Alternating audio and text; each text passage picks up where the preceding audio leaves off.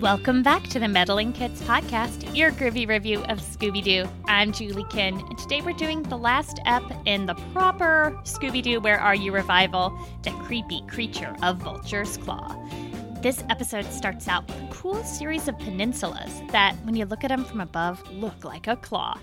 It's late at night at the Vulture's Claw Botanical Gardens, and we see some sort of postal carrier or UPS guy knocking on the door of a huge Elizabethan purple-roofed mansion. He's delivering a package for Professor Greer. All of a sudden, a 7-foot-tall praying mantis creature appears and sort of attacks the postman if you consider standing there growling while being a mantis attacking. But anyway, the poor postal carrier is freaked out and runs to his truck and tries to speed off.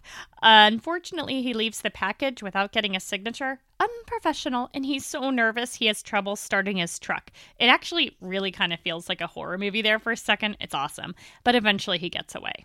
Meanwhile, we see the gang in the Mystery Machine. They're going to go visit Velma's friend, Professor Greer, at the Botanical Gardens, where he does his research. Shaggy and Scooby are not excited by the name the Vulture's Claw. And on the way there, they get in a near accident with the fleeing postman because he is driving really recklessly. Fred cleverly swerves out of the way, but Scooby ends up flying out the window and getting wrapped around a tree and gets in a fight with a woodpecker. Finally, they arrive at the front gate of Vulture Claw Botanical Garden, and it looks like it's creepy and in terrible shape. They encounter an intimidating man who accuses them all of trespassing. How presumptive, just because they're teenagers and a dog in a van in the middle of the night? Velma tries to play nice. She tells the man they're here as friends of Professor Greer. By the way, this dude is wearing all brown, and it does nothing for him. He introduces himself as Harry Keeble, the caretaker of the gardens. He warns them to leave and to take Professor Greer with them, warning them about something big and evil running loose in the gardens. And then he makes a suspicious exit, leaving Velma very worried. Shaggy and Scooby, meanwhile, faint from fear. I've said my narcolepsy theory before, right? I should have mentioned that more in our last episode about make a beeline away from that feline, but I was too busy on my soapbox about nightmares. I guess only one disorder per episode. The kids give themselves a little tour through the gardens looking for Professor Greer. Scooby and Shaggy wander off because Scooby wants to pick flowers for Shaggy, but the growl of the mantis makes the flowers wilt. Then they see the mantis from behind the bush where they are, and Scooby distracts him by giving him the posy he was trying to give to Shaggy. The mantis is not impressed with the little bouquet, and he, blows on them really big. "Gesundheit," shouts Scooby as they run away. They flee and run into Fred and the girls and tell them about the mantis. Meanwhile, Professor Greer arrives, and he says, "Yep, that's a mantis, all right. There is indeed a creature in the garden." Professor Greer takes the gang into his mansion. Scooby actually carries them all in and explains that the mantis creature has been scaring everyone else away for a couple of weeks now. Professor Greer shows them something really super-duper freaky strange. It's a laboratory he found hidden in his mansion, down this, twisty-turny stone staircase. Someday I hope to find a hidden craft room in my house. And he also shows them a diary that states that the mantis was created when whoever wrote the diary made a fatal mistake in an experiment. If one of my experiments ever goes awry, I'll let the IRB, the Institutional Review Board, know right away, unless it results in a monster, and then I'll make my own Jurassic Park, but with cooler music. Velma points out to everyone that there's only one entry in this diary, and it's the one about the mantis. So maybe this dude was just, really into negative stuff and only wrote down bad things? I don't know. Professor Greer's theory is, the change affected his mind. Meanwhile, on that twisty-turny staircase, we see yet another suspicious man eavesdropping on them. Scooby manages to bring him out of hiding, and they both kind of slide down the stairs. And I'm pretty excited because I love when there's multiple suspects. He looks kind of like a 1950s newsman or a dude from a Park Avenue advertising agency. Scooby ends up kind of wrestling him to the ground, and he calls Scoob, "You mutt!" So I no longer like this dude. Professor Greer introduces the eavesdropper as Clive Dickerman, a real estate agent who wants to buy the garden from Professor Greer. Clive Dickerman tries to bargain with Greer a little bit, but Greer refuses to sell the gardens. Dickerman sort of indirectly threatens Professor Greer, and he leaves while laughing like really, really evilly. But Professor Greer doesn't actually even own the property yet, so he can't sell it. Dickerman apparently just wants to tear down the gardens and make housing. Truthfully, that doesn't sound that bad. I mean, this huge old mansion is kind of cool, I guess, but if they could build housing for, like, low-income, medium-income families, you know, one of those mixed developments with some stores and stuff, it would probably do a lot for the town. Professor Greer suggests to the gang that they leave in the morning before anything bad happens to them. They have a meeting, and Fred and the girls decide to go ahead and explore the gardens anyway, instead of just going to bed in the mansion. Shaggy and Scooby are not big fans of this plan, so they put on adorable nightgowns and sleeping caps and are getting ready to get to bed when they realize, eek, this is kind of scary to be alone in the mansion. Maybe we should go searching too. But all of a sudden, the praying mantis appears.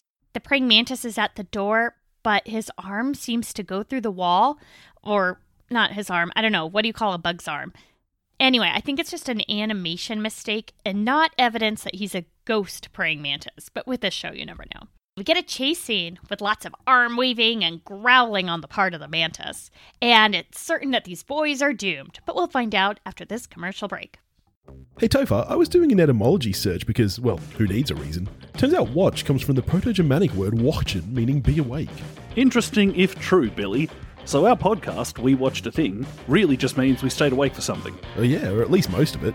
Well, having been awake is about all the credentials we can really lay claim to when it comes to talking about movies. Speak for yourself, I've got legit IMDb credit. Well, all the visual effects experience in the world doesn't change the fact that you found Passengers so emotionally touching that you cried. Oh yeah, taste guidelines from the cameraman who likes Jedi more than Empire, really? Ewoks are the best. Are they? Yes. And if you, dear listener, feel there aren't enough semi-informed cinematic opinions in your life, then a weekly dose of We Watched a Thing is for you. We Watched a Thing. We stay awake and everything. Find us at wewatchedathing.com or on Apple Podcasts, Spotify, Stitcher, or anywhere else good podcasts are found.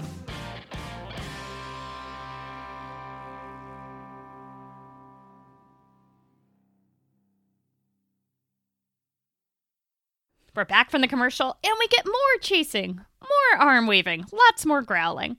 Scooby and Shaggy hide in a chest of drawers where the drawers are way too small for either of them to hide, so it's kind of cute. And then they escape through a wardrobe. You know these old mansions and their many hidey holes. Anyway, I think they went through Narnia on their way out, but somehow the chest of drawers and the wardrobe were attached. The praying mantis, though, catches up with them and they run away. Scooby hides behind a door as the mantis and Shaggy are outside the door. Scooby reaches around and accidentally grabs the mantis instead of Shaggy. Simple mistake. Then he grabs Shaggy, and the mantis makes them fall down a trapdoor into some underbelly cavern filled with crocodiles and slime. You know, those caverns you have under mansions. Meanwhile, Velma, Daphne, and Fred have another look at the laboratory and the diary and find that there's no indication of whose diary it is. Then they find yet another eavesdropper. Seriously, ever heard of privacy people? And they discover Professor Greer's assistant, Eric Arby, named for the delicious roast beef. Now, Eric is a dorky yet kind of hunky dude with orange hair and a really high voice. He claims that he ran away when that mantis creature appeared, but then he came back to help. Velma notes that most of the equipment there isn't even plugged in or connected to anything. It's just kind of there for show. I've actually been in a lab like that before where we got some really fancy stuff that we weren't actually able to use, but it still looked impressive, so we kept it out. While they're in the lab, Scooby and Shaggy appear through a rotating wall, going around and around with a crocodile on the other side. Eventually, the crocodile gets trapped outside, and Shaggy and Scooby catch up with the rest of the gang inside. But oh no, the praying mantis growls again. We don't actually see it, we just hear the growl, and it frightens Eric away. Well, I guess we know at least it's not Eric. As the kids walk around, a sliding panel opens up, and the mantis kidnaps Daphne. Oh, Daphne. I love how Velma knows right away that it's the mantis that took her. She turns around, doesn't see Daphne, and just knows. No assuming that Daphne went to go pee or anything like that. Oh, and speaking of human functions, there's been no food in this episode yet. Kind of strange. So Fred, Velma, Scooby, and Shaggy all go to wake up Professor Greer and ask for help in finding Daphne. He agrees as soon as he changes his clothes.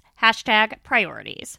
Fred, Velma, Scooby, and Shaggy run out to the garden where they spot a moving light. Shaggy and Scooby catch each other by accident while trying to trap the praying mantis. But Fred and Velma nab Dickerman, you know, that 1950s-looking real estate dude. There are some serious trust issues in this workplace, by the way. Fred and Velma begin to question Dickerman, but he escapes into a bush. Shaggy and Scooby try to get him, but instead they come up with a mantis, which soon traps them. And there's more chasing.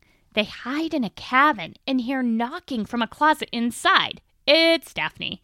I hope Daphne is seeing someone good about all of her kidnapping trauma. They run into Mr. Keeble again, and he warns the gang once more before leaving. We get it, dude. Yeah, you want him to leave. Velma says, there's something strange going on. Understatement much, Velma? They all go back into the mansion, and they find fresh footprints inside, and these footprints are all oily. And then Professor Greer appears and says he's sorry he's late, but he couldn't find his coat. Really? There was a missing child on your property, but you had to find your correct coat? While they're all talking, the mantis's silhouette appears outside the window. And we hear lots of growling, too. Professor Greer runs away, but they notice that as he runs, he leaves behind oily footprints. And then Velma gets suspicious, and she says, no, let's not follow him. Let's collect more clues. Shaggy and Scooby somehow landed on a chandelier up high. I'm sorry I didn't catch that. I was busy writing notes and didn't go back to figure it out. Fred shouts to them to use Plan 46 as the praying mantis arrives and is stalking him and the girls. Shaggy has to look it up. He's holding a book and kind of sitting on air. Plan 46 for 7-foot insects. Apparently, this plan is for your doggo to use a saw to cut down a chandelier right on top of the insect and trap him without killing him. And it works. Before unmasking, they sort of take bets on who it is. Fred thinks it's Harry Keeble. It's not me, he says as he crawls out of a grandfather clock where he was again hiding. Kind of weird. Daphne thinks it's Clive Dickerman, but then he climbs out of a hidden panel where he had been hiding. Then Shaggy says he thinks it's Eric Arby, but Eric comes in through a door. Velma knows it's her old friend Professor Greer even before she unmasks him, but her reasons are kind of dubious. Basically, she says it's because there's only one lab entry, and a serious scientist would make more than that. Okay, but wasn't he a serious scientist, so doesn't that point away from him? Also, the lab wasn't hooked up. And again, isn't that evidence against him being the villain? He's a scientist. He's got to publish lots of research if he wants tenure. Oh, by the way, if you want to learn more about writing up your research, I co-wrote a book called Practical Tips for Publishing Scholarly Articles. I'll try to remember to put my Amazon link in the show notes. It's a quick read and will help you get published. Velma's next clue was the oily footprints. I'm not convinced about this one either. Shaggy and Scooby were also walking around in oil when they were being chased by the crocodile. Maybe he was just out back feeding his croc. To me, it seems like he went overboard to convince them he was a bad scientist. All he had to do was scatter his field notes, leave his specimens out and all mingled, and say things like, correlation equals causation. It's really not tough to do. Oh, and that mantis that was outside while Professor Greer was in the room? Just a big old cutout, and the growls we heard were on tape. Oh, right. Tape, of course. Professor Greer did it because he found oil on the property, and he wanted to scare everyone away so he could buy the property before anyone else realized it. But this is also why Dickerman wanted to buy the garden so badly. It would have been way easy to just sell high to Dickerman instead of doing all these shenanigans, but whatever. Oh, and why did he kidnap a young woman? Hello? Anyone? Well, I guess poor Daphne was once again a leftover plot device. Anyway, I'd love to hear what you thought about this episode. Please feel free to email me or get in touch on social media. We're at Meddling Kids Pod. And join our discussion group. It's moderated by the fabulous Tiff, and it's called the Meddling Kids Podcast and Scooby-Doo discussion group. Thanks so much to my kids and my amazing husband. And just remember, while you're plotting a kidnapping for no good reason, you would have gotten away with it if it weren't for us meddling kids.